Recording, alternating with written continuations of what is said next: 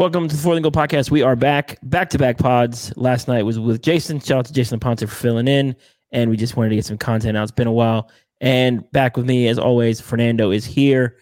It's a Victory Tuesday pod. We're going to do Victory Monday and Victory Tuesday. Might as well enjoy it. Pour yourself a glass of whatever it is you choose to drink. I know I have mine. Fern just poured himself up some whiskey. Fern, what's going on, buddy? Brother, it's nice to be back here with you. It's hectic, right? I mean, I know you're working your butt off, hours on hours. Your shifts are crazy, man. I don't know how you do it, but the holidays are almost here. I'm almost ready for them to be over, to be honest with you. Yeah. At this point, you get all these presents, you buy all these things online. You just hope everything gets here in time. Mm-hmm. But at least we've been able to watch some good 49ers football. We're catching some dubs. And we're right back in the thick of things. So all is well, man. What about you? I know, like you said, work's been crazy, bro. Yeah, work sucks. Work has been crazy. Last week was very hectic. This week is Julian's birthday is on the 17th, and Spider-Man comes out on the 17th. So it's like, Then I tried to buy tickets. I couldn't get tickets because everything's sold out. Are they sold out already? See, I thought I would. Man, because Julian, he's like, Julian's a speech therapist, so he can't really say Spider-Man, but he does like Spider-Man. So I was trying to take him. So I'm going to see if I can book it later on. But he'll be 3 on Friday. So happy birthday to my little guy. Yes. So I don't know how your wife is, but my wife feels the need to have it's okay. A birthday cake for his birthday is fine. Do the whole thing. But do I really need to go spend another $120 on a gift? No. When he has birthday or Christmas in a couple days? No. That's just unlucky. Like, I'm sorry, Julian. You're born in that's a tough time to have a birthday, man. I mean, that's like, no one wants the birthday right before Christmas or, it's a tough place to have a birthday, but I think a cake, a little celebration, a little toy or something is good. Like, he's 3. He doesn't give a shit. That too. Enjoy that while it lasts. I got Mia already asking me for, and she's 7, Nintendo Switch, and I want this, and Ava, I just got Ava a car. Like, enjoy the $15 gifts that they just they don't even know.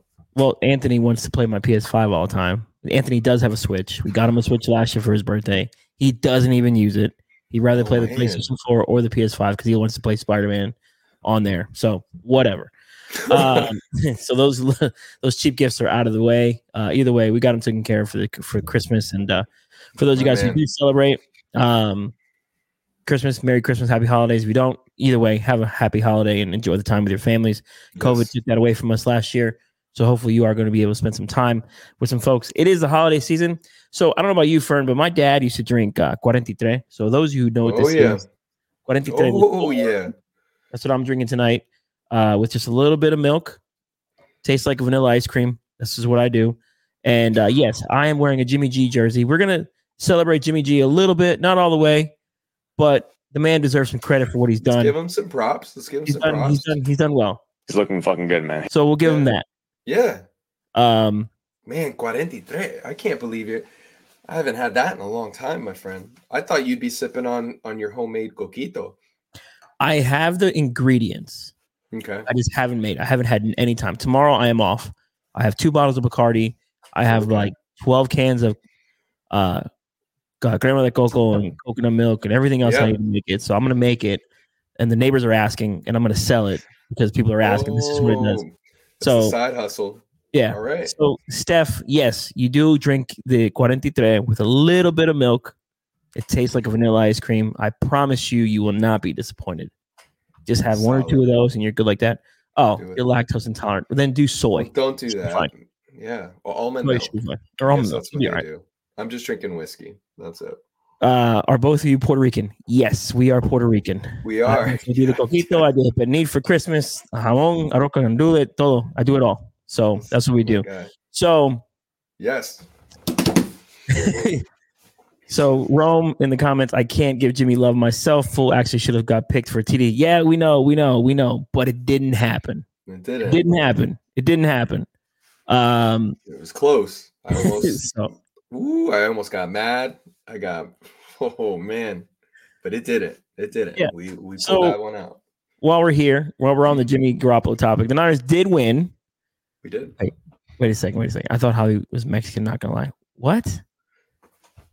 Steph, no disrespect to my Mexican homies, but I am Puerto Rican, yes. Fern, people are loving the hoodie and the hat. Appreciate shout out to Fern on the gear. But yeah, so let's get to the Jimmy Garoppolo Love Fest, which is we're gonna bring it up, but we're also gonna do a lot of love for Jaquiski Tartt too, who had a magnificent game. Yeah. But let's get to some comments from Whitner, Staley, and Takeo real quick. Too close in the end, but they pulled it out, and hats off to Jimmy Garoppolo. Yes. I felt like, coming down the stretch that it was going to be too tight for him to fit some of those balls in there, and he went balls to the wall. He made some unbelievable throws. He had ice water in his veins. And I think that, you ever see that show with Ocho Cinco, and they do the Madden ratings and the boosted? Yeah, the Madden adjuster. Yeah, the Madden adjuster. I think that you give Jimmy Garoppolo +5 on the clutch factor. Clutch, yes. And you give George Kittle the same. These guys were phenomenal down the stretch, and that's what it takes to win games in the league. They got it done when they had to. Where's the energy? That was an unbelievable game. That was an unbelievable game watching that. And Jimmy, I mean, I was ready to come up here and say about how this offense was the Achilles heel of the team today, and they weren't able to get the job done consistently, but man, they showed up on that final drive. Jimmy, those big plays to Kittle across the middle, he was clutch all day, but then Ayuk on that final play right there. It was really exciting. Juwan Jennings, that huge. He needs to get the ball in his hands more. That guy is an unbelievable player, not only as a blocker, but now as a pass catcher. Just clutch plays from this offense right now, and I know they're going to be celebrating in that locker room. Listen, I can't sing praises enough for Jimmy G. 6 for 6 on the last drive. And then you look at, what was the turning point of the game? You see Juwan Jennings came up with a huge catch using his big body frame, 6'3", and the more and more I continue to see this offense, especially late, because I thought this game was over. I thought Jimmy G turned the game over. But the more and more as I continue to see them play, I'm more impressed with Jimmy, how he had the ice water in his veins, premeditated in a lot of his plays, but the timing, he was very precise, and his accuracy really stood out the last drive of the game. That's the reason why these guys won this football game. So Joe Staley still acts like he's playing football. I love it. I love his energy. I love the energy. I will push back on Takeo when it comes to accuracy. George Kittle had to jump like 47 inches to make that play. Oh my gosh! It was made. Robbie Gould is what failed them to end regulation. But 6 for 6 in the overtime period led them to a touchdown. Now the final drive in regulation is where he almost got picked, right? But he didn't. Yeah, he didn't. And are we going to start calling Jimmy Garoppolo Jimmy Ice? No. Or we're going to stick with Jimmy Wheels? Or what are we doing? It's back shoulder Jimmy. Watch out, A-Rod. Back shoulder Jimmy? He's throwing back shoulders. I mean, no, in all honesty, Jimmy made some awesome throws. I mean, down the stretch of that game, he made some really, really, really good throws. Even the one to George, he had to get that up over a defender. George makes a phenomenal catch. Juwan Jennings back shoulder. I mean, it was nice. Even George, when everyone knew he was looking completely at George, I mean, that's beautiful. And Juwan Jennings just what a baller catch. He used that length of his to be able to go get that ball. But great throw by Jimmy. Even the throw earlier to Brandon Ayuk that wasn't ended up being a touchdown. I mean, that's a pretty good throw. I think if he throws that a little sooner before Brandon gets out of that break, that first step out, I think that's an easy touchdown.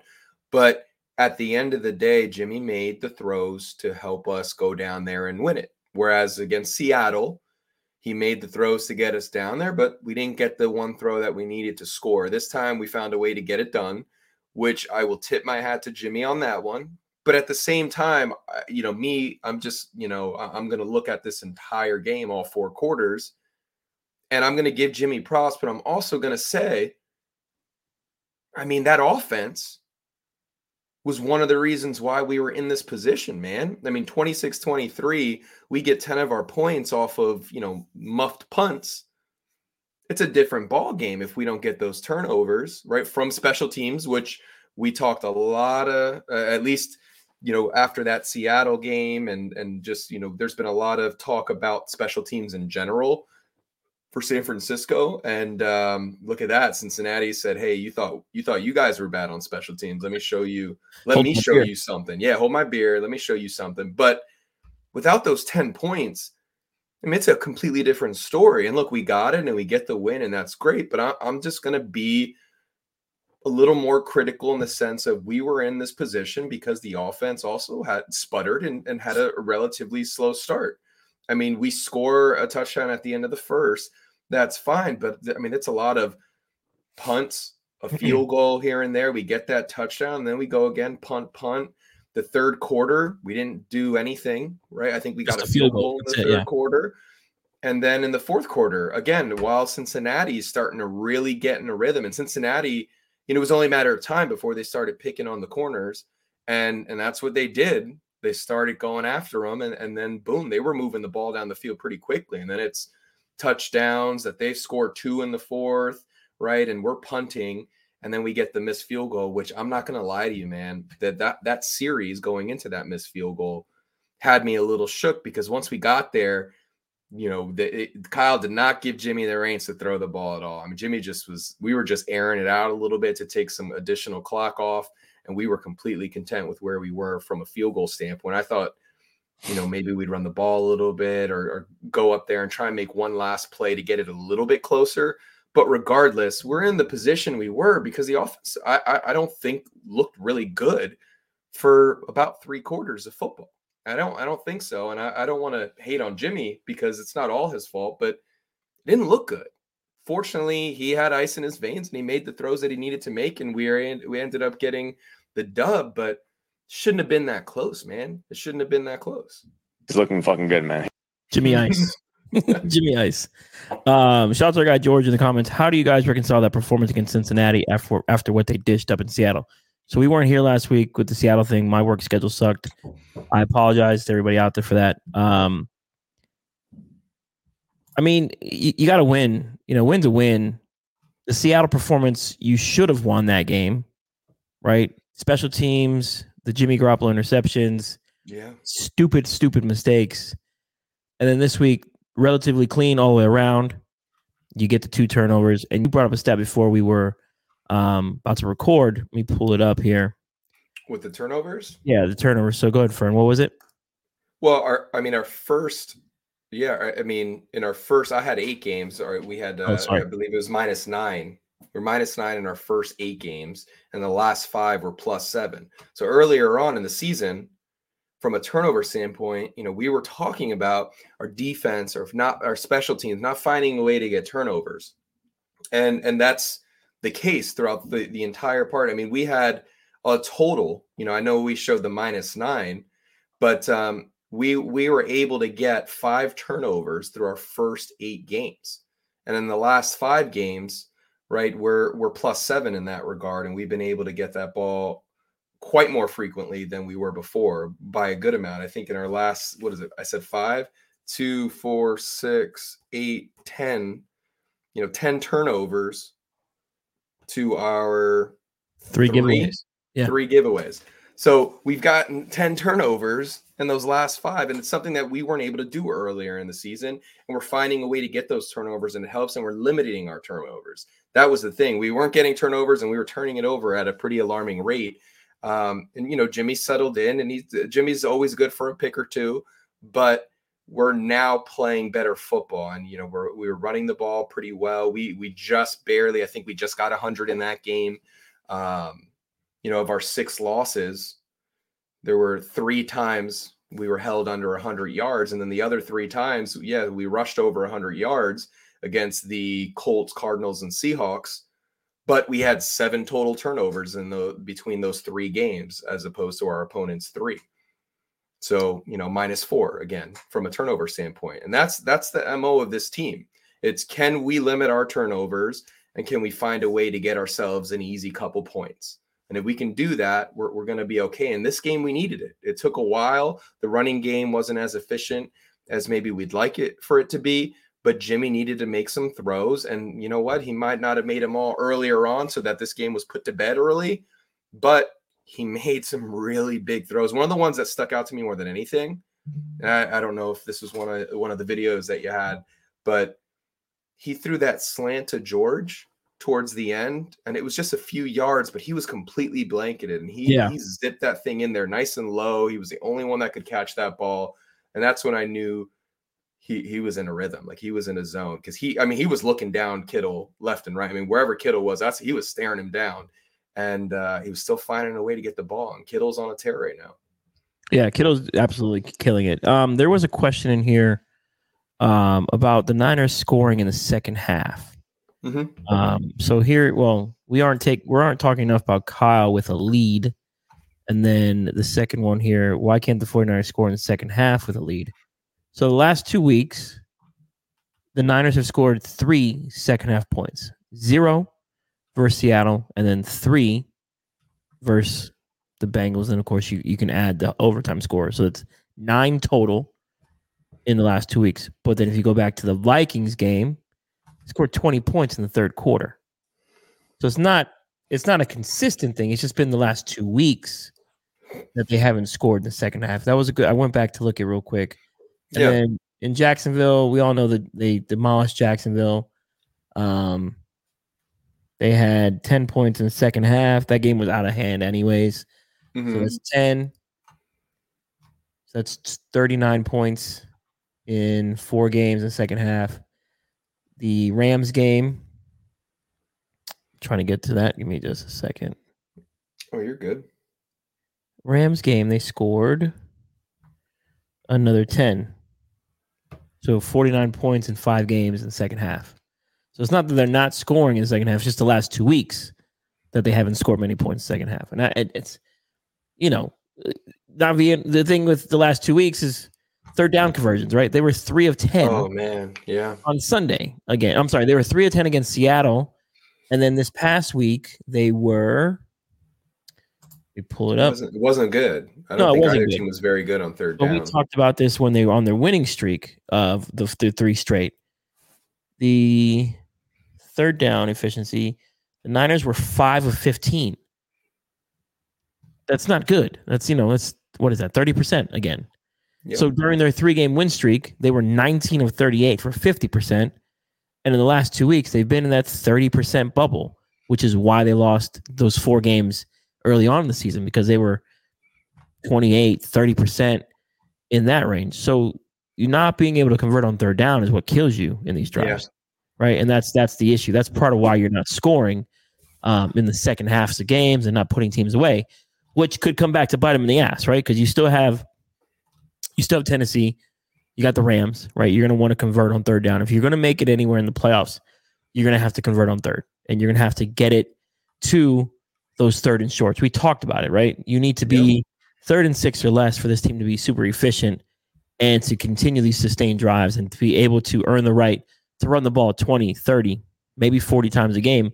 If you're not doing that, then you get the situation where you're asking Jimmy Garoppolo to throw 35, 40 times, and we know we don't want him to do that, but we will give him credit for what he did. He did do that this past week, 27 of 41, 296 and 2 touchdowns, most of his yards coming on those last 2 drives in the fourth quarter and in overtime. But being able to score points in the second half has a lot to do with third down conversions, and their third down conversions are what kill them, right? And then, you have the missed field goal in there with Robbie Gould late. It compacts. It all stacks on top of each other. Yeah. So I don't think the Niners have an issue scoring in the second half. I think the Niners have an issue of sustaining drives the last 2 weeks in the second half. Yeah, I mean, if you just look at the start of the third quarter, right? So we get Cincinnati to go about 5 plays, and then they punt the ball over to us. Then we go down and get a field goal for Robbie. He makes that one. Then Cincinnati misses a field goal, and then we go back, and this is what you're talking about. We have a 7 plays, and we end up a 3rd and 11. And look, I mean, how often are you going to be converting 3rd and 11s? And that is the thing when we're not running the football efficiently. And I mean, Jimmy was sacked, right? We lose about 8 to 10 yards or something on the sack on that specific drive. But when we aren't running the ball to the level or the efficiency that we'd like to run the football, and then we don't get those positive yards on first down, or we have a penalty, or there's a sack, it puts us in a really tough spot because honestly, you can tell that there's only so much leash that Kyle's going to give Jimmy. And on 3rd 11s and 3rd and 15s, there's a good chance Jimmy's taking something underneath, maybe 4 or 5 yards, and we hope someone breaks a tackle and is able to spring it for a first down. But that didn't happen, and we haven't been able to all season. We haven't been that great on 3rd downs. I mean, mind you, we've done better during this. I believe, what are we, 5-2 in the past 7? So during that stretch, we've done better, but that's because we're running the football on a whole nother level, and we've been doing that a whole lot more efficiently, and that's helping us out to keep. If we can keep Jimmy in those 3rd and 3s, 3rd and 4s, 3rd and 5s, that's much better. It's so much better suited for his game, that inside game that he likes to play. And going against Seattle and Cincinnati, I mean, one, it's against Seattle. That's a divisional foe who just has our number, right? They just have our number ever since Russell Wilson has become quarterback of that football team, and that's fine. But these are two defenses that, I mean, they look pretty sharp. I mean, they look well prepared, and they look like there's nothing to sleep on. Cincinnati I thought they looked decent. I mean, I thought it was a pretty good game plan they had. I think the thing that surprised me a little bit was it took them so long to start abusing our corners. I think that's the thing that surprises me a little bit, that it took them until the 4th quarter where they really started going after our corners, and boom, they went on a nice run there.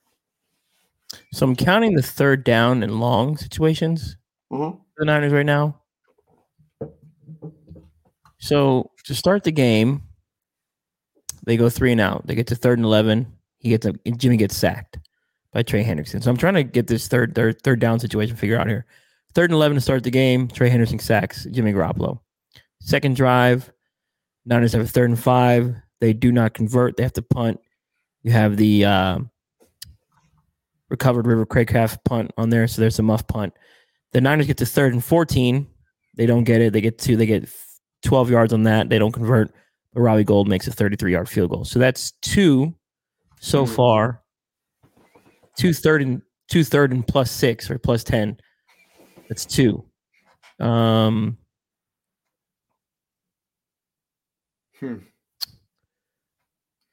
3 3rd and 15. Yeah, I mean, the name of the game. I saw a few, even throughout the first half too. There was a good amount.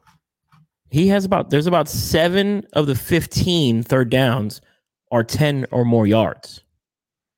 You're not going to sustain success that way. Yeah, I mean, look, you can complete some of those, but I mean, realistically, if that's where you're going to be in at 3rd down, you're not going to really look good week to week.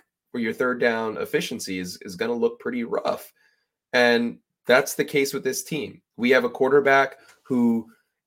He is that system quarterback. We need him to do X, Y, and Z, and he's got to do it relatively well. And his game is not, hey, it's cool. We got Jimmy. We can go 3rd and 11, 3rd and 15, grip and rip, Jimmy. You'll find the right guy. And that's not how Kyle's just going to let him sling it like that unless he has to. But look, again, I'm not talking shit on Jimmy. I'm just saying the reality is this offense puttered itself away, along through these 3 quarters. They scored 3 points in the second half. Yeah. And that's where it gets me a little annoyed, because I'm saying, yeah, Jimmy, we did that, but hey, if we're just a little crisp, we throw another touchdown on the board, we take care of business. I mean, the 26 points, it's fine. You score more than the other team. Let's take the win. Let's celebrate it. We are in control of our destiny from a wild card standpoint. We're talking about, I think you've mentioned on Twitter today, we're going to have meaningful December football, and that's a plus, especially considering how things looked after that. Was it 4-game losing streak that we went on?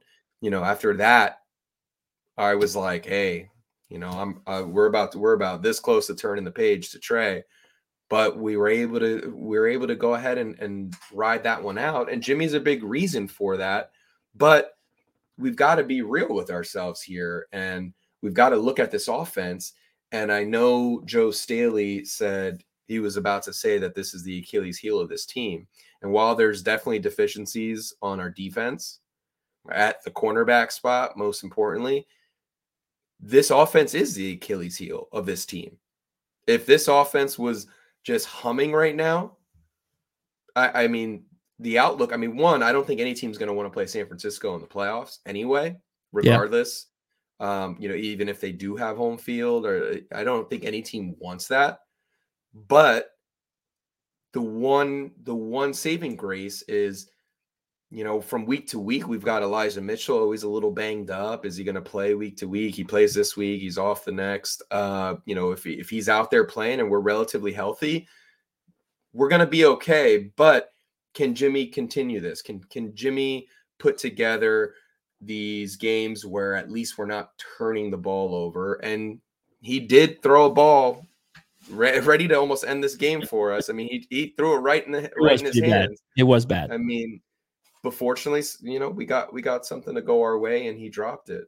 This team is keeping us excited, keeping us on the edge of our seats. But there's a lot, and I said it from the start of this year. This is a team that our margin of error is really, really, really small, and you can see it against a team like Cincinnati, who I believe is better than Seattle. We lost to Seattle. We beat Cincinnati, and it was close, man. It was a nail biter. Yeah, this is the last drive before the end of the game. This is the near pick six with JC Bates. So for those of you who are watching on YouTube, I'm putting up the game to film right here.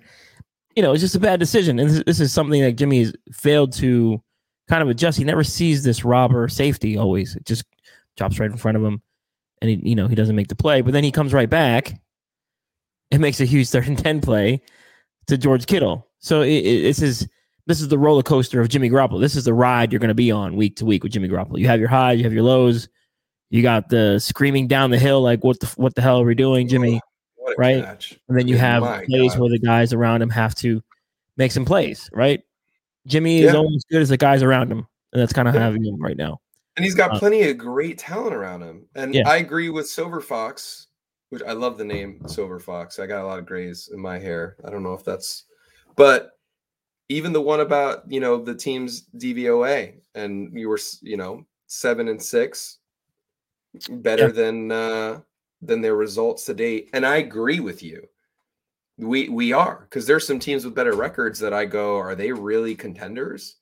And this is a team that I do think is that dark horse. Like if there's a wild card team in the NFC that is the dark horse going into it, it is San Francisco, because they have the pedigree and they have the talent, but we have not been an efficient football team almost all season. And look, if this is the run where we're by playoff time, we're in high gear, well, then I feel bad I don't feel bad, but then it'll be even more exciting because we can really make some noise as a wild card team because of the talent that we have on both sides of the ball. I mean, this is, we escaped the Aziz injury nicely. At least it's better than what maybe most of us thought it might be. Yeah. So we can just get healthy and be right and have Elijah out there and get ready to roll. We could beat any one of those teams. I mean, I even think we could I'm not worried about Green Bay either. Like I don't know, man. I'm not worried about a whole lot of teams in the NFC. Yeah. So to piggyback off the DVOA comment, Football Outsiders is the ones who does DVOA. So the Niners through week 14, our team as a team total is 8th in the league. So they're a top 10 team unit. Offensively, they're ranked 6th, passing offense 7th, rushing offense 5th. Defensively, they're ranked 8th, passing defense 21st, and rushing defense 3rd. And then their special teams unit is 21st. That's their ranking according to DVOA. That makes sense, right? I mean, if it wasn't for the turnovers early in the season, the stupid ass DPIs, the penalties, this team is probably a top 5 unit all the way around, right? And that's just the truth of the matter. It's just one of those things here. If we were healthy at corner, it would be a different different game. And I mean, we are. I think those are pretty legit like rankings for us. I mean, we have special teams and our corners are, I mean, that's our pass defense is going to be rough considering where we're at this point with 2 rookies out there and Norman, who all he fucking cares about is punching a ball out. Instead of making a tackle. That's really all he wants to do is just punch a ball. I'm glad he leads the NFL in that stat, but at some point, I'd just like you to make a tackle, like just tackle the dude. I don't know, but that's where this team's at, and I will tip my hat to D'Amico. I think he's done a hell of a job considering what he has to deal with from his cornerbacks.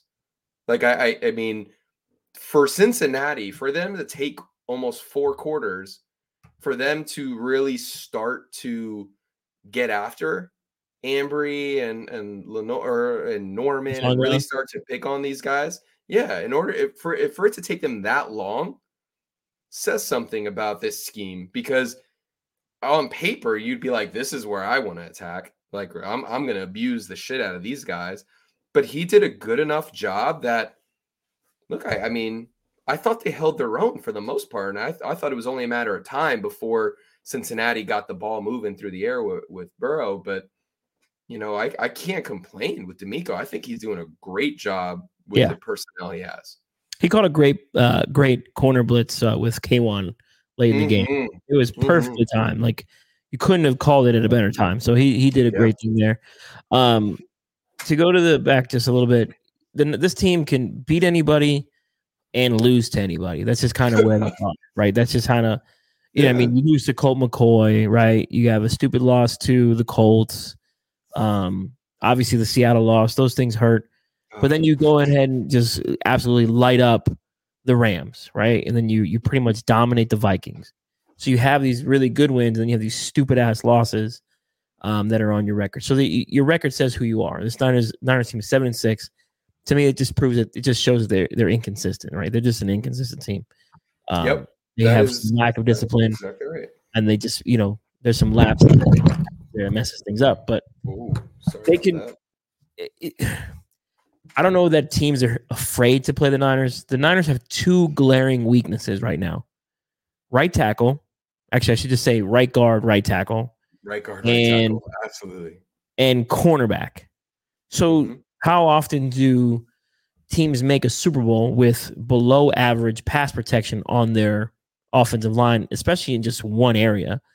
And how often do teams make a Super Bowl run without a viable corner? Now, Emmanuel Mosley's going to be out for a couple more weeks. Can they survive without him against the Falcons this week? Probably. Yep. Tennessee, is A.J. Brown, Julio Jones healthy?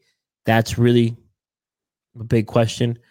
Tennessee, Texans, I'm not really worried about Texans. And then, of course, you have the Rams. So it's just, to me, this team, I'm still riding with what I said at the beginning of the year. 10, 11 wins, first round exit. And to me, I'm fine with that because that's real. I mean, that's realistic. Playoffs, just win 10 games and make the playoffs. I can live with that.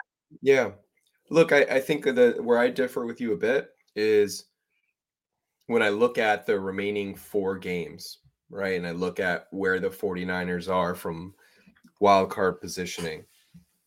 You beat Atlanta, and then you can start playing the math, because I don't really care where we end up in the wild card run. Like I don't like it.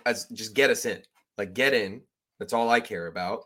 We're terrible at home anyway. Like, it doesn't, or at least we've won recently, but I mean, just in general, like, I'm not worried about playing on the road or home. And I don't think the Niners should be. So for them, I think it's a matter of, let's mathematically put ourselves in the best position where we can be pretty confident we are in. And I think that win against Atlanta puts them in a very, very good place. Now, mind you, that's, we lost to Atlanta when the year we went to the Super Bowl, right? We were there, and I didn't think we were going to lose that game. But look, you take Atlanta seriously. You go out there, you catch a dub, you start doing the math, and you rest the guy. You start to just get yourself right. Like, if you can mathematically put yourself in the best position possible, then hey, Emmanuel Mosley, ease your way back into this thing. Like, as long as come playoff time, that first wild card game, we're ready to go. I definitely think we could win a wild card game, and I think we could surprise people. But the glaring weaknesses on the right side of the offensive line is scary, because how much can you rely on Jimmy from an efficiency standpoint if he's under duress, especially on that side of the ball? I think he was sacked five times against Cincinnati? So 5 times. So it's those kind of things that scare me, and the cornerbacks. But this is also, everyone going into the Niners knows we're going to try and run the ball first. And can you stop it? And can we make the big throws that we need to make and put enough points on the board? And that's the question moving forward. But from a wild card standpoint or a playoff standpoint, I think it's get yourself in mathematically, rest up, do whatever you need to, because it doesn't fucking matter the seeding at that point. Like, at that, just get into the dance. Like, get into the dance. So the glaring weakness on the offensive line Sunday, David Lombardi put up the pressures from Sunday's game. Brunskill, 6 pressures allowed. Compton, 4 pressures allowed. Lakin had 3. Mac had 1, and Trent had 1. So we all know the weakness on this team is the right side. Oh, it was tough. I still very much miss Mike McGlinchey, but I will give Tom Compton credit, along with Juwan Jennings, for the Debo touchdown. Without those 2 guys, he doesn't score. He just doesn't score. So Compton's been much better in the run game as opposed to pass protection. It's got to be a prerequisite, I think, for Kyle Shanahan. Like, hey, look, just be a really good run blocker and be semi-serviceable as a pass blocker. I don't give a shit. I'm going to run it that way anyway. So it's just like, come on. Well, what scares me is anytime I see them, any stunts on the right side, I'm always like, oh, fuck, here we go. Like, this is bad. This is bad. And I'm watching, and there's a good amount of times we're getting blown off the line, like right on the snap, where it's just, they're already in a bad place. Like, a guy's already a step, over in front of them. And at that point, it's like, well, shit, what are we going to do? But it's, we've got the left side of the offensive line, but it's going to be tough, man. It's going to be tough. And that's why you got to get Jimmy to get the ball out quick. Like, he doesn't have a lot of time. And he's also just not the most, he doesn't have that like sixth sense as a quarterback to where he looks good moving around and maneuvering within the pocket. I mean, Jimmy, it doesn't look good all the time. Sometimes he steps up in the pocket where I don't know why he just didn't run outside and pick up a few yards. And he does some things that don't make a lot of sense, but our weaknesses are massive and they are very, very big.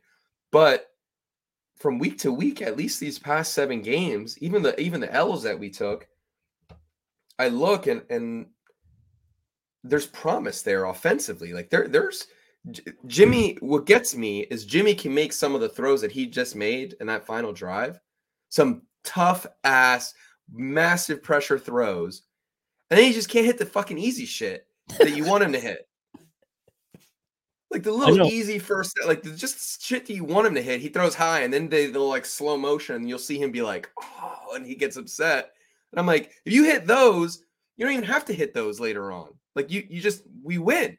Like, we win if you just make the little plays, make the easy throws early, and you don't have to make those kind of hard throws later on. And look, if you do, at least we know you're capable of it. But come on, man. Like the throw to what was Travis? Oh my God. Travis Benjamin throw. Like, look, awesome defensive play. Great. But step up in the pocket and launch it, bro. Like, step up in the pocket and just launch it. Like, I don't know what took you so long. Like, if you look at the film, shit was open, man. Like, it was open, and you didn't even have to wait that long. And he's got the right side of the offensive line. I mean, the defense is barreling down on him. I get it. Step up in there and just launch that shit. Oh, do you have it? I'm going to try to find it while you keep going, but we'll come back to it. Like, make the reads, and that's my thing with him. It's just let it go, bro. Let it rip. Like, stop hesitating. Stop waiting that extra second or two. And that ball's underthrown. He throws a moon ball. I mean, look, it was an awesome defensive play. And if it wasn't made, I think Benjamin makes that catch. But there's just like, come on, Jimmy, make some of these throws that I need you to make early. And then you don't have to make all those amazing throws towards the end of the game, unless you're just trying to make it interesting. You're just fucking around with all of us, and you're just like, "Oh, I got this when I need it." He's like, yeah, I'm gonna play it on all Madden. I'm gonna go in the bag and just come out and pull this one out. But I just need to see a little more, no matter what sport you play. I think everybody coaches or tries to coach their players to like do the easy things really, really like execute the easy things at a super high level. And there are just some things that I'm like, how do you not hit that throw, but you make that one? Like, it doesn't make sense. The Jauan Jennings, when was the last time you saw Jimmy Garoppolo throw a back shoulder? Well, according to some, the back shoulder against Detroit was the one, the Debo.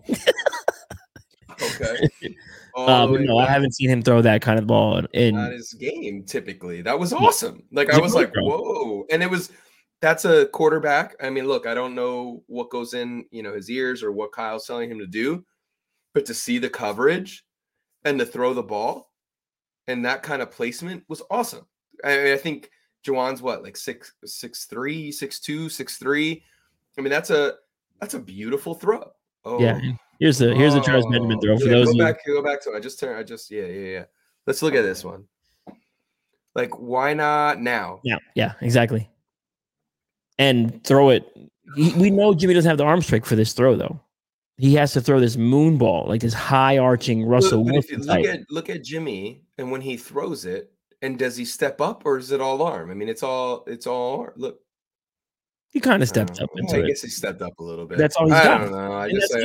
I watched Justin Herbert flick his wrist 60 yards while he's running, and I just drool over that kind of shit. We have Justin Herbert. We have Jimmy Garoppolo. I wish we had a quarterback that could do something like that.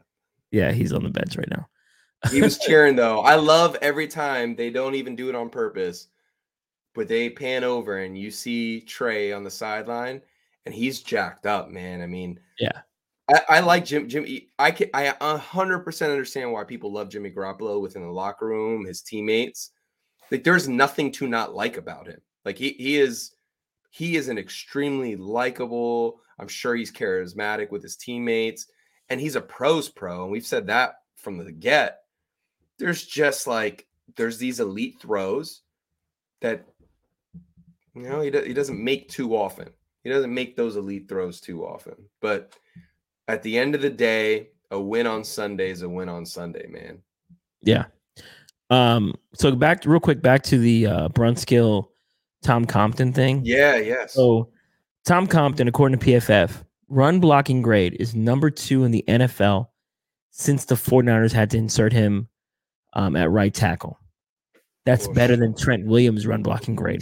I'm drinking for that one. Look at that. So conversely, you might want to continue drinking. Compton's pass blocking efficiency score is dead last of all qualifying tackles.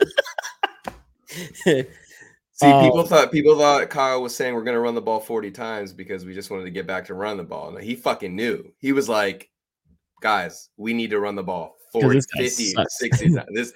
We can't pass the ball without the right side getting blown up. So, and then Brunskill, God love him, AFL Hall of Famer. Daniel Brunskill, same thing. He is 21.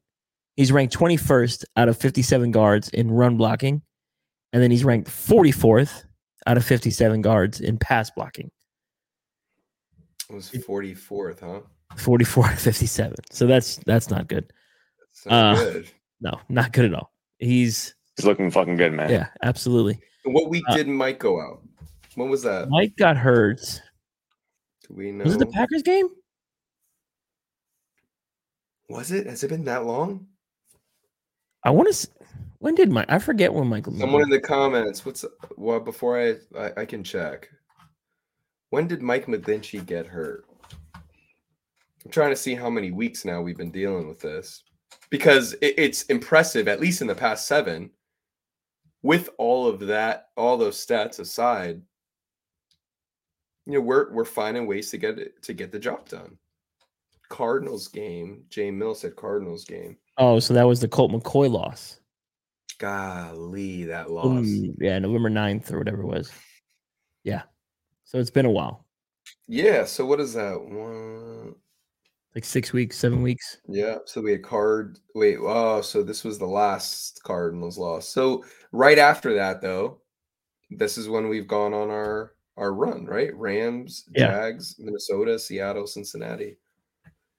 So, look, I mean, yeah, it makes you appreciate Mike, the ups and downs of Mike, but to have those stats to say within the pass game, these guys are bottom barrel at their positions, at their respective positions, says a lot about this team, the talent on the team, the offensive scheme. It's there because you're taking an entire side, and every time you pass the ball, 9 out of 10 times, it's not going to be pretty. And we're still finding ways to get guys open and get the ball out of Jimmy's hands. So let's keep it going, man. Like I'm all about it. Like if we can just get Mosley right, let's get him back on the field.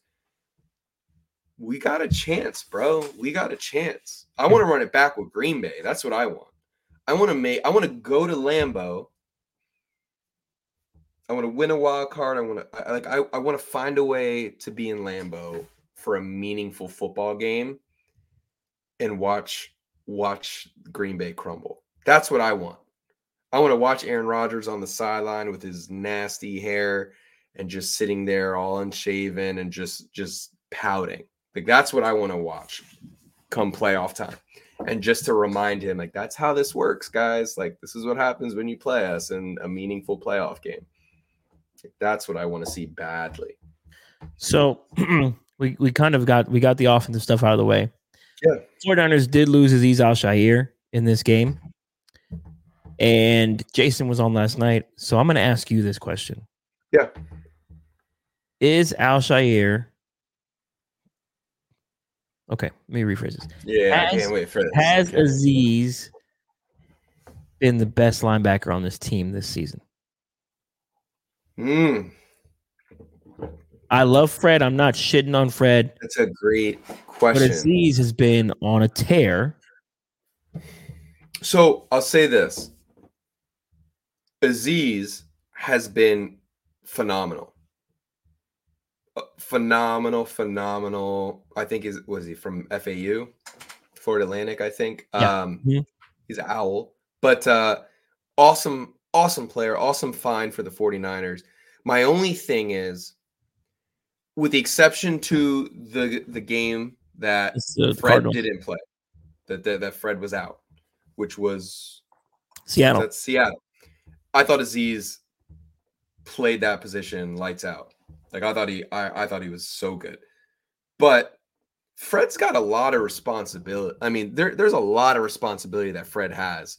So I kind of give Fred a little bit of slack. Like Azeez has his responsibilities, and he took on extra responsibility against Seattle and didn't shy away from it and played awesome. He played all pro football against Seattle. He did. I thought, like, okay, let me see this guy run it, like run the show. And I thought he was amazing. And there's so much excitement to have a guy with that much talent, especially when you talk about the situation the Niners are going to be in, when you think Greenlaw and Fred. But I think he has been a highlight of our defense. Just a gem this year. But I'm not ready to say he's just,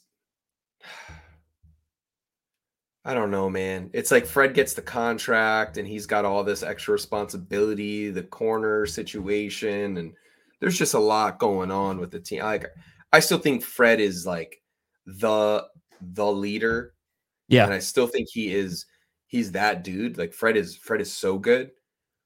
But Azeez is coming, man. I mean, you can talk about missed tackles and you can really nitpick if you want to, but the Seattle game changed a lot in my mind.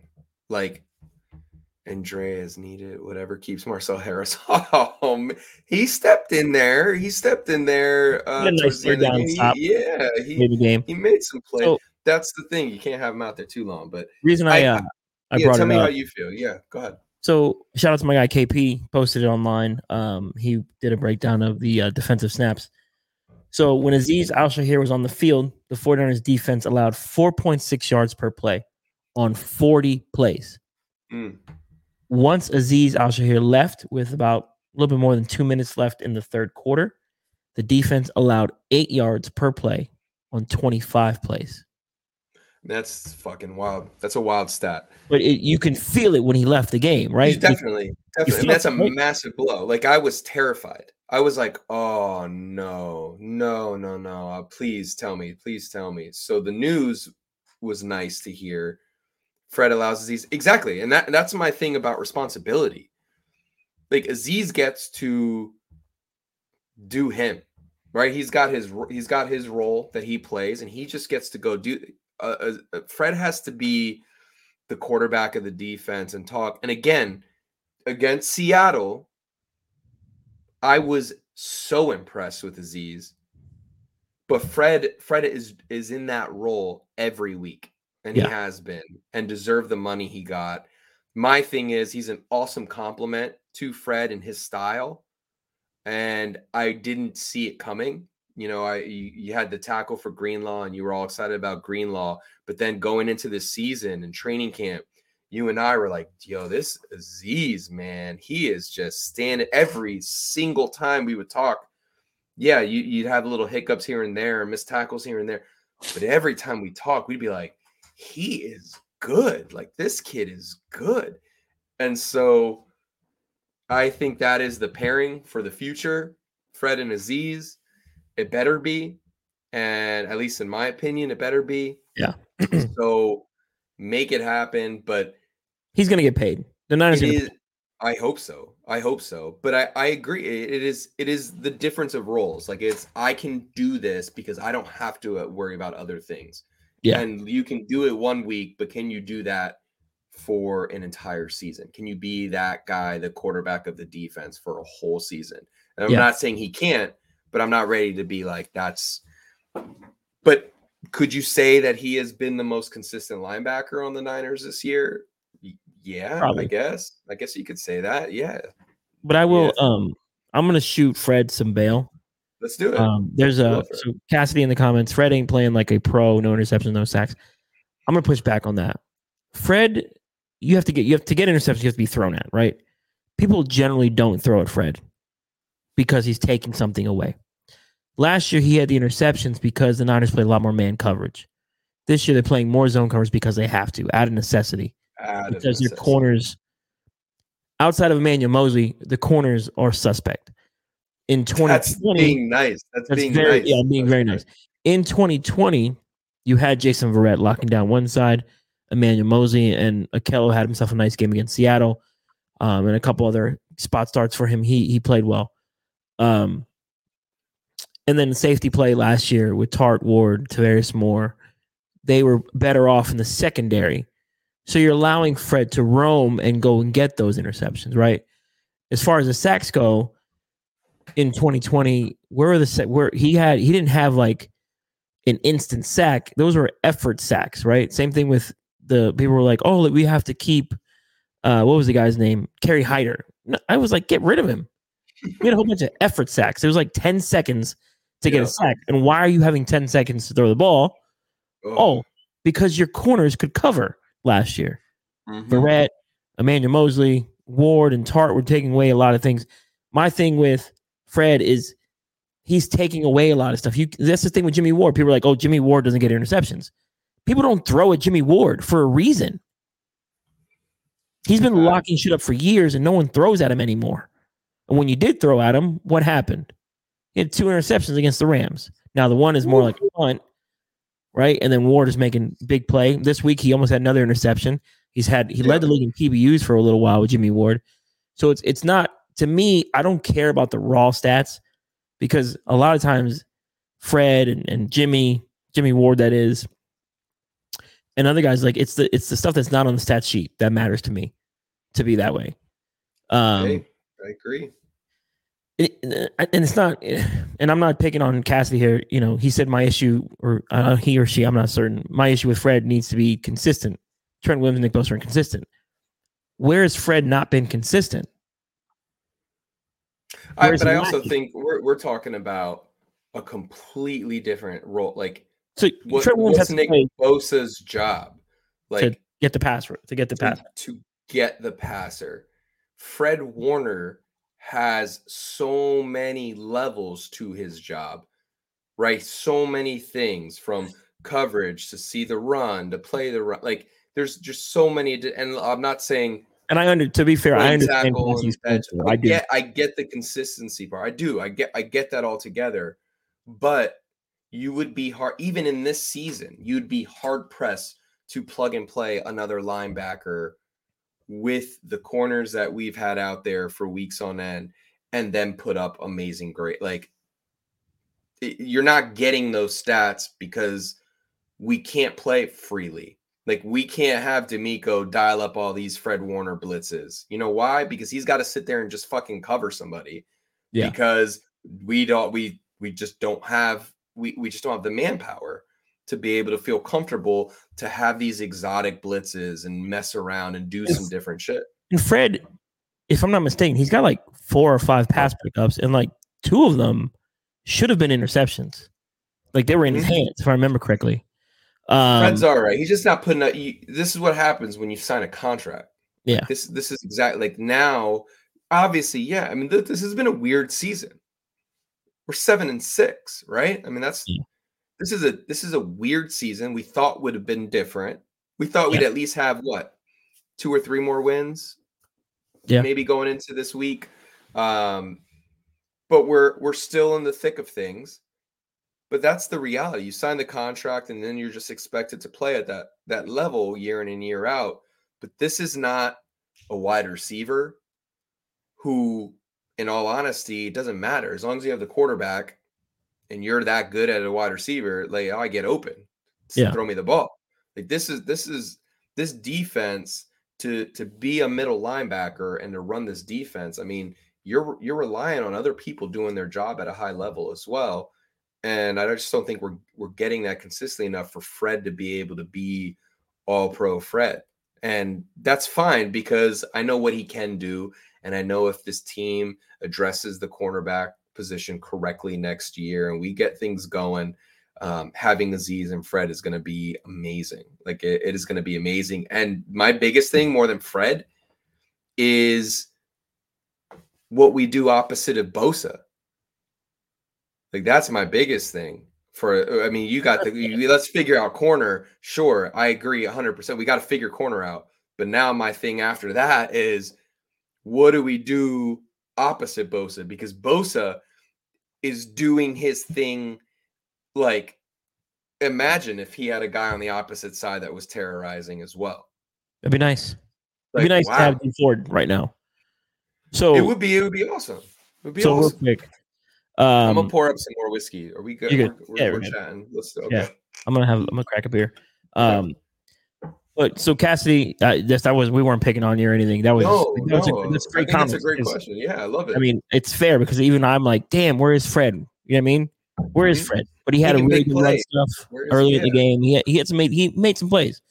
But I get it, because it's like, damn, man, I need Fred to have an interception, or, hey, Fred, can you make a play on 3rd and 6 when he can't get to the quarterback, right? Can you have a big pass breakup, or have that interception, or hey, DeMeco, call his number on a blitz. I think he's one of the better blitzing linebackers anyways, right? So there's that.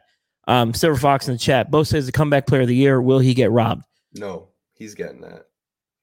Over Dak?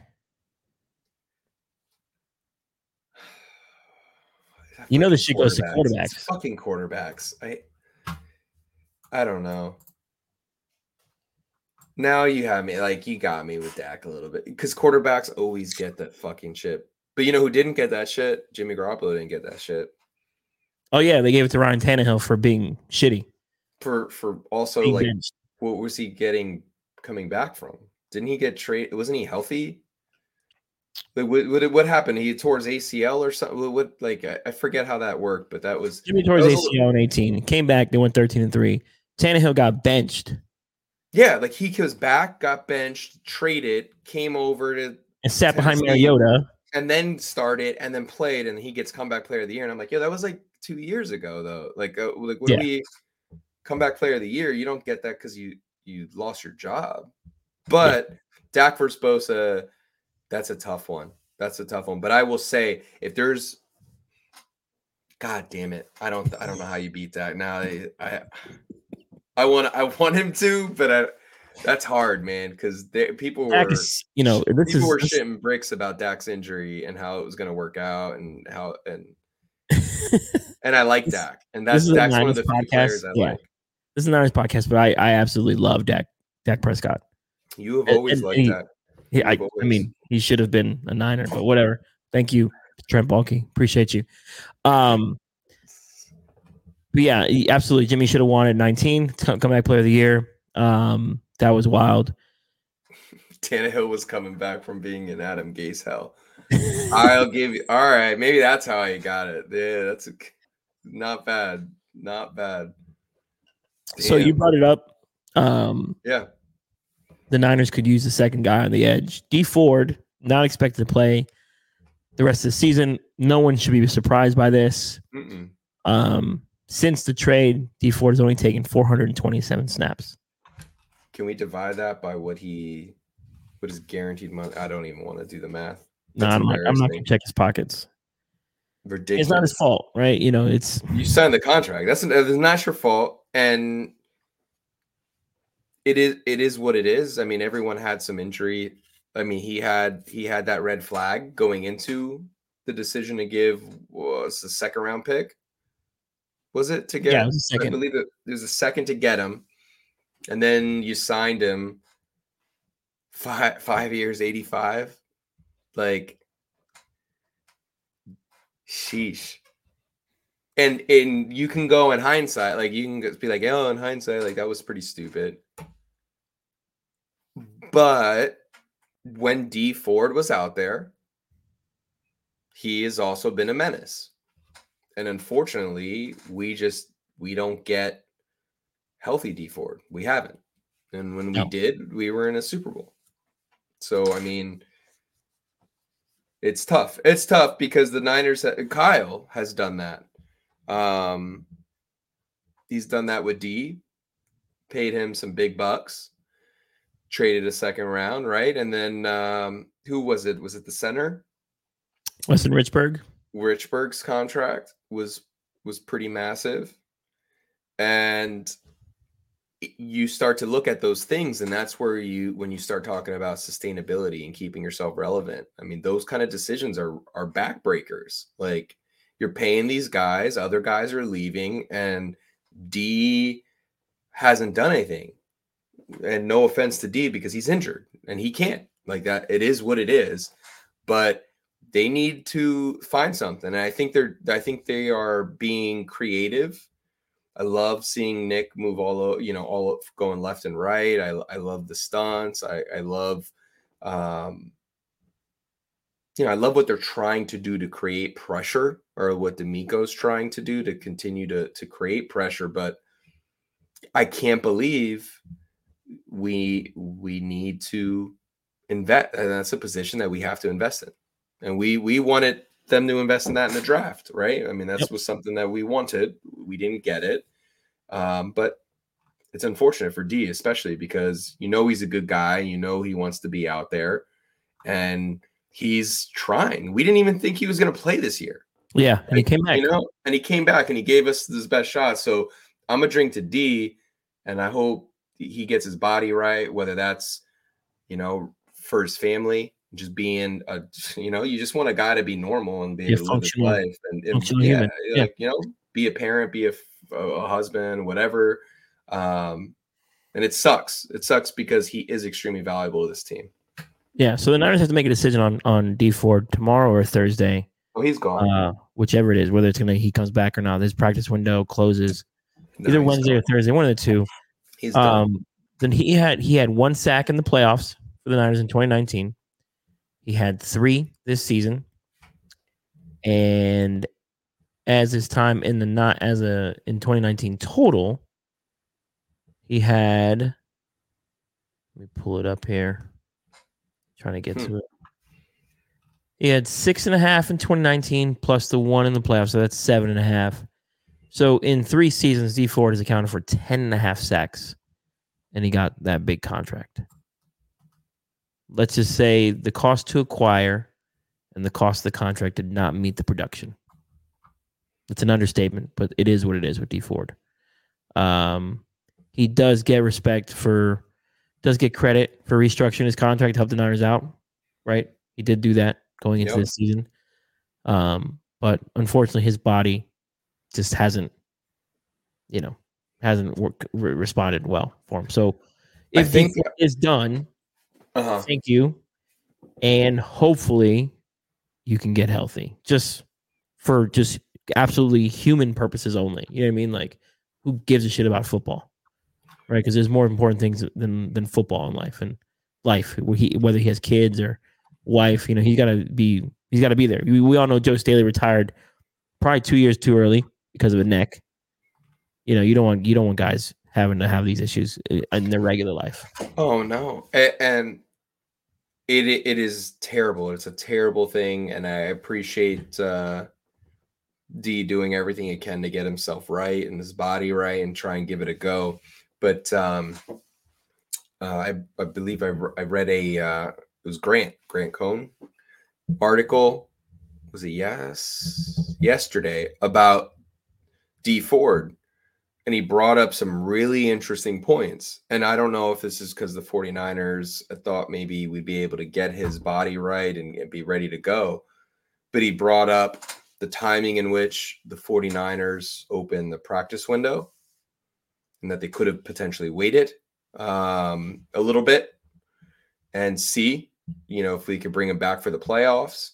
And then he brought up the renegotiation of Ford's contract and how it freed up some cap space for the 49ers this season, but then also made it extremely difficult for the 49ers to move on next year. To move on, right? In terms of the $10 million, I believe it was on his article, of the dead cap space for Ford. So, I mean, there's some major financial implications moving forward to next year about this decision and the timing of opening this window and what we need to do. So, I mean, these are massive decisions the 49ers have to make. And everything led up to it. The decisions going into the season have put us in an interesting situation with D. And the reality is, at the end of the day, money's money, and it's not my money. I'm not writing the check, but it is just a tough situation, man. It's a good guy who's banged up, man. He's just not right. He's not the same guy. And it is a tough financial situation for the 49ers, but first things first is a man's health. It's anybody's health and how they move forward and how they live a normal life. And unfortunately for the 49ers, some of those decisions they made it really difficult for them to make a move without it being a financially massive blow to them. Yeah, so it looks like, according to SpotTrack, if the Niners release him after June 1st, it's a $9.8 million dead cap hit for 2022. That's pretty. Yikes. That's like that's legit, man. I mean, add in Robbie Gould's $8.5 million. Is that dead cap hit if we get rid of him? Release him, or whatever they decide to do with Robbie. Way to go, Prague. But that's the thing, right? Like it's. Look, I mean, you can't foresee it. When you renegotiate it, like he was working his ass off apparently, and he was getting himself right. Like you could say, hey, you know what? I just don't think you're going to be there. But they decide to renegotiate. It makes it extremely difficult. They save the money they needed to do whatever it is that they wanted to do this year. Now they're going to have to eat that next year.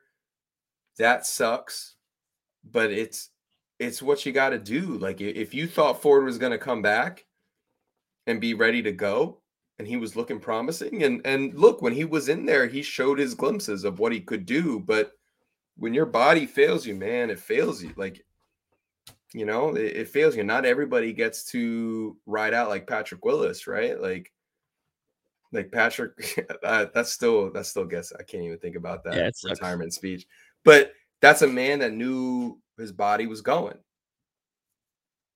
And unfortunately for Ford, it's been these injuries, and it sucks, man. It sucks because we could use him if he could get just right. If he could get right going into playoffs, that would be massive for the 49ers. Would be massive. But I do agree with Silver Fox that yes. Manny, he's been pretty good so far. Not bad, man. I think it took a little What bit. it was worth, It took a little bit, but financially, I mean, it was a value. It's definitely a value signing, and I think it will continue to pay dividends as this time goes on. Yeah, Silver Fox. If we can only free up 24 million, yeah, we know where this is going.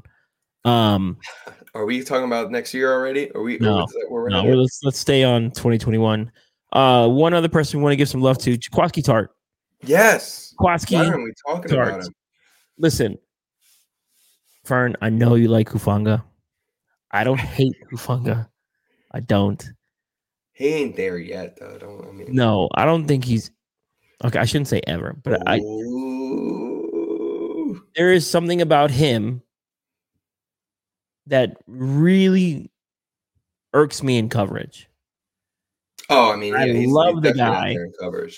I love Hufanga within 10 yards of the line of scrimmage.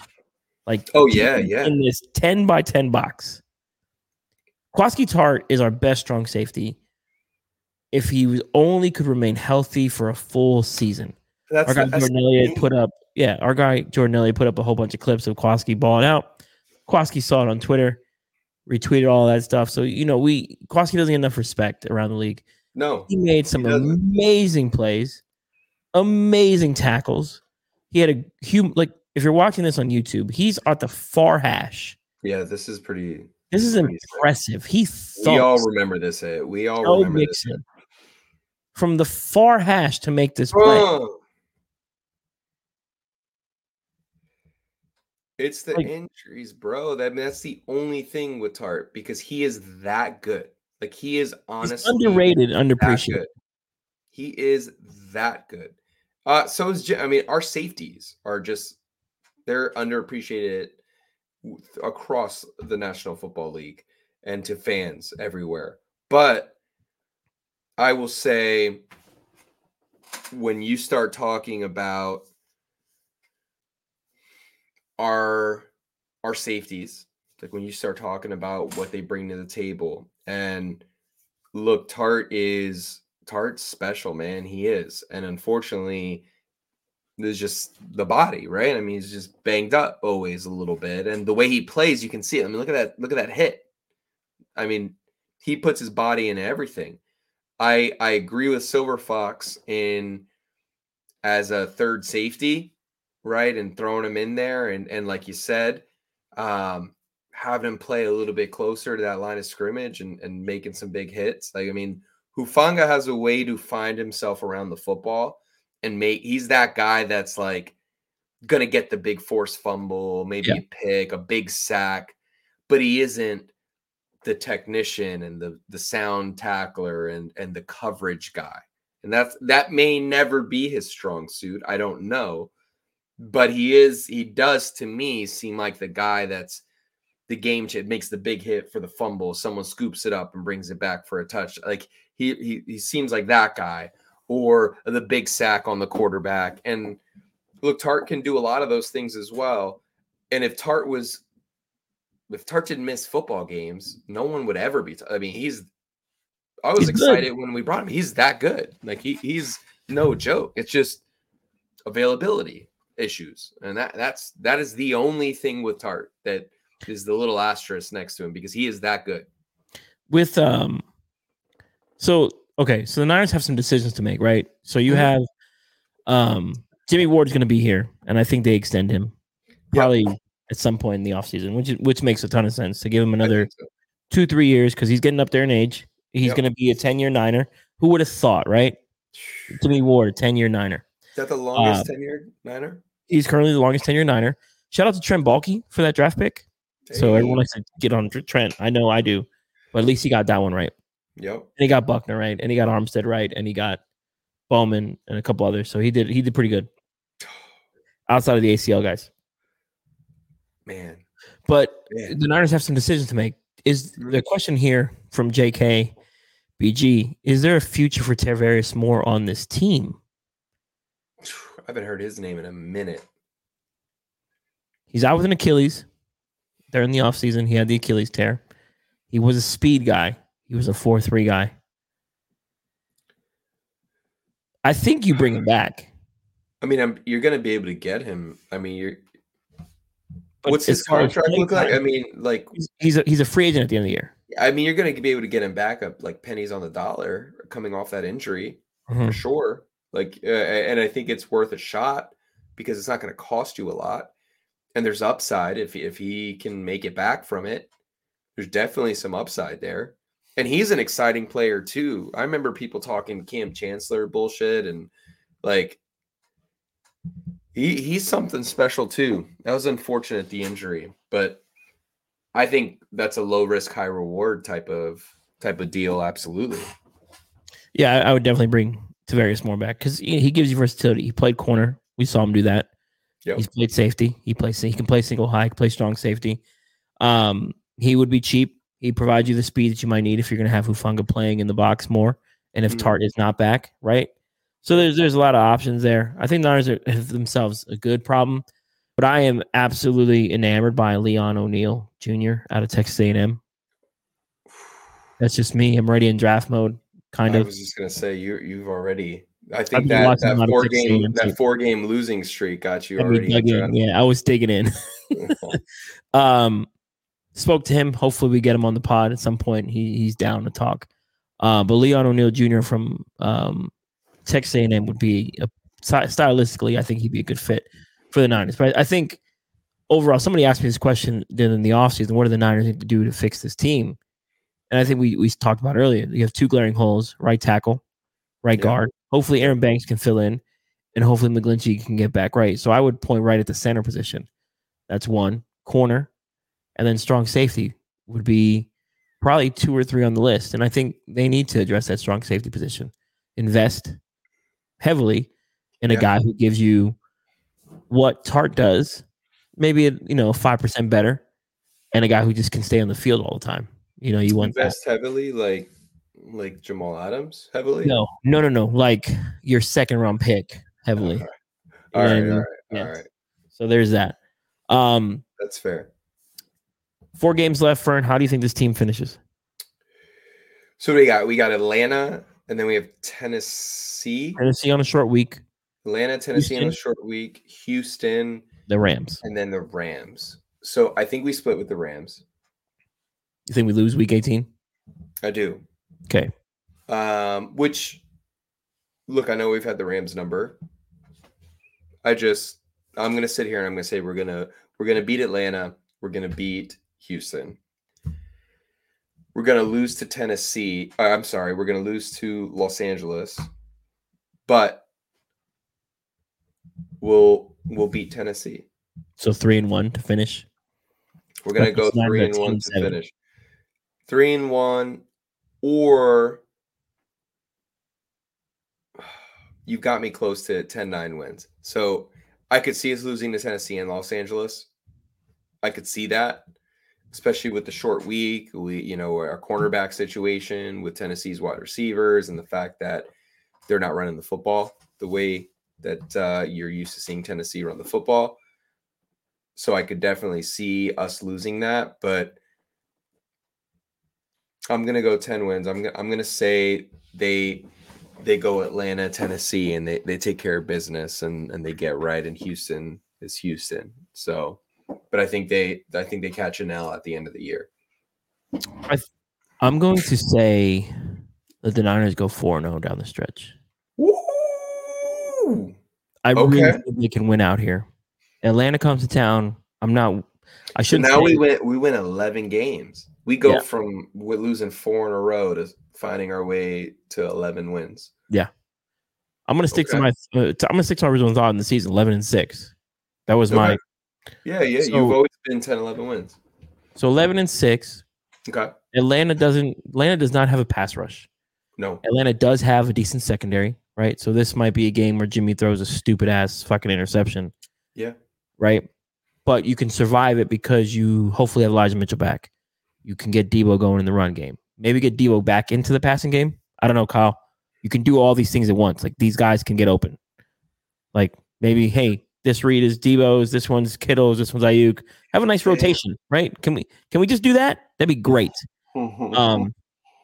Tennessee, to me, they feel very, very fraudulent. Defensively, they're not very good. Offensive line is not very good. They have the most sacks allowed as a team. Tennessee. Houston, we know Houston's a fucking dumpster fire. Like, absolute dumpster fire. Yep. And then LA might have to play for something. So they're going to have their starters in, right? So LA to finish the season, they play Seattle this week at LA. Then they travel to Minnesota. Then they travel to Baltimore. Mm-hmm. And then they're home for the Niners. So Baltimore's in the chase for a division. So you're saying that they're going to be spent from that travel and those big games. Think about it. They could potentially be. The Rams could lose 4 straight. The Rams could lose 2 out of 4. Mm-hmm. I mean, they could. I think they can win all these games too. But realistically, you have to go to Baltimore. That's a team that will punch you in the face. That's just how they operate. They play hard. They play hard. Minnesota, whatever Kirk Cousins decided to show up. I mean, that's a serious thing. Whatever version of Kirk shows up, and it's a 1:00 game for Kirk. Kirk loves 1:00. Oh, Kirk loves that. Kirk at 1:00 is fucking Tom Brady. Right. Yeah, let's get him. And then, of course, Seattle. We don't know how good Seattle is. You know, they play the Jags and they barely beat the Niners. Look, Seattle can do whatever the fuck they want, and they can beat us, and that's fine. But they're not going anywhere. I mean, that team is about to get blown the fuck up. That's what's about to happen in Seattle.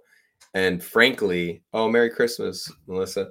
I look at this team and I look at Tennessee, and Tennessee's intriguing to me because they have some weapons, and obviously Derrick Henry going out changes a lot of things for that team. So it's tough, but I think the fact that Kyle has been all over, or that we've had the number of Los Angeles, I think we catch it now. I don't think it changes much in terms of the dynamic between Los Angeles and San Francisco, but in my head, I'm going, all right, I think the 49ers are in this. We beat Atlanta. Then we go, if we take care of Tennessee, now we can kind of like coast our way into the play. We can get right. We can get healthy. If you're a little banged up, hey, sit out, bro. Sit out. It doesn't matter. Like we're in the wild card. I don't care if we're this seed or this seed. Like we're playing the wild card game. Do you think it matters to Kyle to get a double-digit win season? No, I don't. I think Kyle is only concerned about getting in the playoffs. Okay. Because I think if I'm gonna sit there, if I'm Kyle Shanahan and I gotta sit in front of my boss at the end of the year and I gotta talk about like this team's performance and blah blah blah, there's a lot of things I can take away. There's a lot of things I could talk about. McGlinchey's injury. I could talk about this cornerback travesty that we've had on defense and the injuries. And I could talk through a few things and be like, hey, and despite all those things, we're able to weather the storm, a 4-game losing streak, go out there, turn things around, get into a rhythm with Jimmy, and find a way to get ourselves back in the playoffs and be competitive. Yeah. And so for me, it's like, let's get in the playoffs. Let's get right. Let's turn the page. Next year will be Trey. Let's sign some guys. Let's get ourselves going so that we can go out there and make another playoff run. So I don't think necessarily he's concerned about double digits, but I do 100% believe he's like, get in the playoffs and we can win. We can win that wild card match. Like we can go in there and win it. Yeah, I think they can win I think they can win one. It's just a matter of the matchup. Like if it's Tom Brady, it's like, oh shit.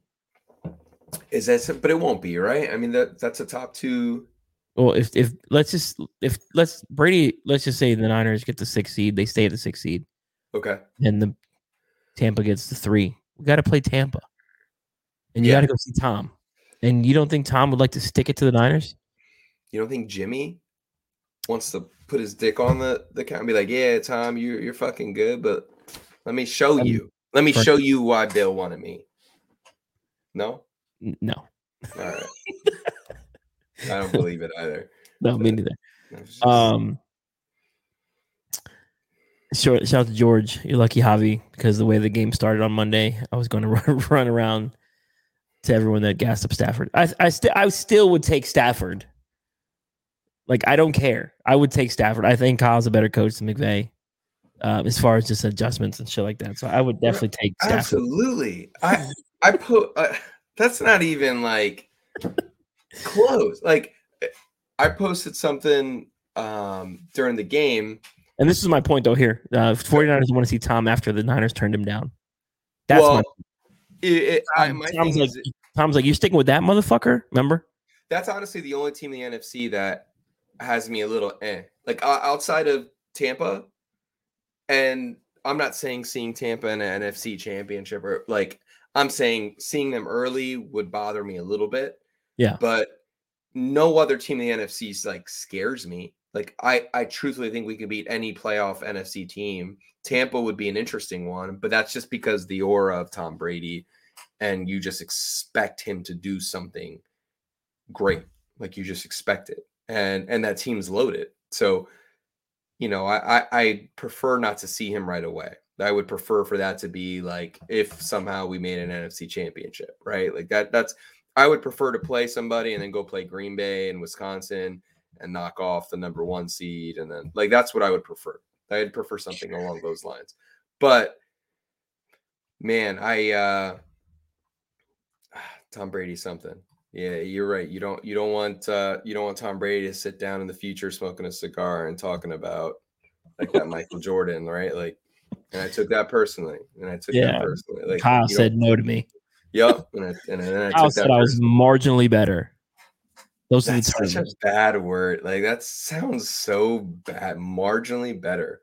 And here we are with a rookie hoping on that Trey is. We're like, hoping that Trey. Fingers crossed that Trey is what we think he could be. That is such a weird position for us to be in. But we're here, bro. Like, we're playoff. Like, we're there for us. We're in the that playoffs. It's right there within our grasp. It's in our control. And I would have never thought that going into our last loss against the Colts, that 4th straight game. I wouldn't have thought it. Like, I was down and out. I was in a bad place. I was in a dark hole. What is it? I want the Packers to get rid of right out of the playoffs. She wants the Packers first. I would love the Packers. I would not. Unless Emmanuel Mosley's playing, I would not. Look, I don't know, man. There's just something about the Packers that is fraudulent to me. I know.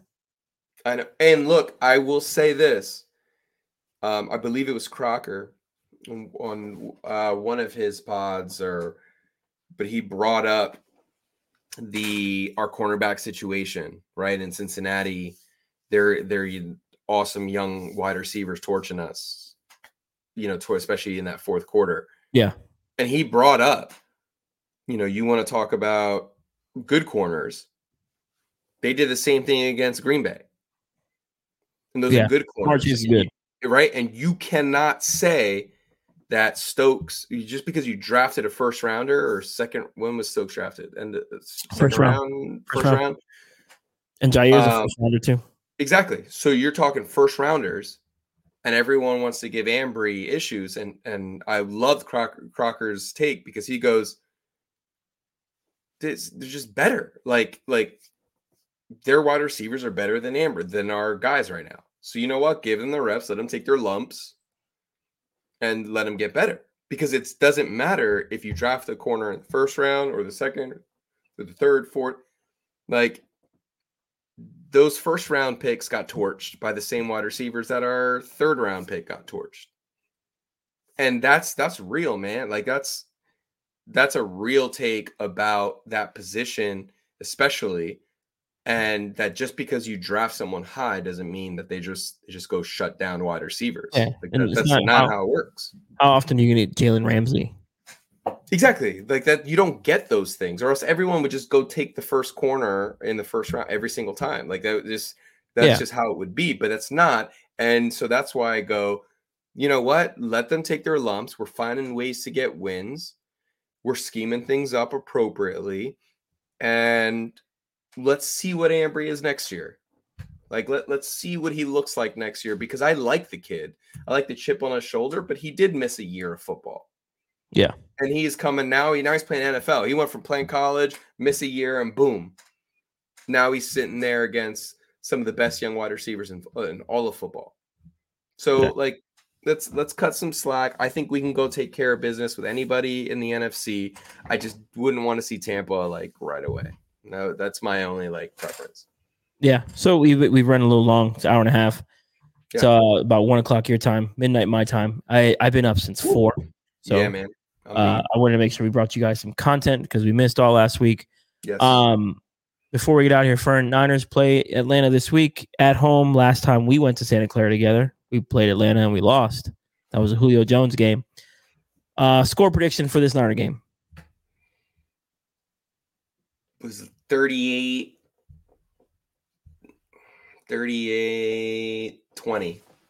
Niners. Niners going to put up 38 points. Yeah. It's Kyle, bro. Kyle's going against Atlanta. Okay. I'm doing the own personal. Kyle's like pulling it out. Like Kyle's like, ew, remember me? See ya. Hey, Kyle Pitts, that's nice. Hey, Matt, nice to see you guys. Kyle Pitts, you're cool, but I have George Kittle. Let me show you what I could do with Jimmy and George. Like, you have fun. You have fun over there in Atlanta. I think it's gonna be a good one. The Niners are now favored by 9. Yep, which is scary. That's scary. Yeah, that's a big line. Big line. I wouldn't take it. I wouldn't take the Niners. I'm not I can tell you that much. No. Money line is plus 330. Over under is 46. So I'm going to put this one at 26-10 Niners. Okay. So I'm going to take the under on this one. But that plus 9 scares the shit out of me, bro. It really does. I'm not touching that line. I wouldn't bet on the Niners this week. Yeah. It was 7.5 on Sunday. 7.5, I would be inclined, and I wish I would have seen that, but I didn't. 9 7.5 on Sunday. Now it's 9. Much. I'm not trusting that. As much as I just told you that they win by more than 9, if I'm putting money, that's a tough bet. Any team minus 9 is a tough bet in football, I think. Silver Fox. So 30 points in the first half, 8 points in the second half. Yeah, sounds about right. Thanks everybody for tuning in. Yes. As always, we do appreciate y'all. Yesterday, if you missed yesterday's pod, it is available on all your podcast platforms. Make sure you subscribe, rate, review. Get all the good things there. Subscribe on the YouTube channel. We appreciate that. If you did not listen to yesterday's pod and you're listening today, the hat giveaway does apply. It's still within the week. I'm still going to go ahead and do a drawing for Saturday. Niners did beat the Cincinnati Bengals on Sunday, so the residency hat giveaway, the hashtag the catch at 4th and Goal Podcast and at residency on Twitter and Instagram, and we will enter you into the drawing. Most of the hats have arrived in everyone's homes. I was a little bit behind after the Vikings win. Just my bad, guys. Work has been nuts. But family first, baby. Make that money. Don't worry. Yeah. So, for those of you out there, I got a nice promotion. So that's part of why my schedule, and we haven't been able to do the content we used to do on a regular basis. My job schedule is really crazy right now. But the catch, hashtag the catch, tag the podcast and tag at residency, and we'll enter you to win for the hat.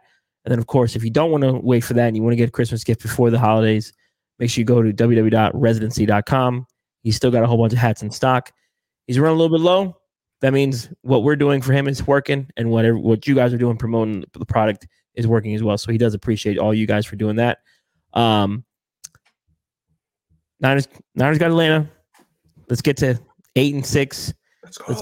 Let's just get there. and continue to hold on to the 6th seed.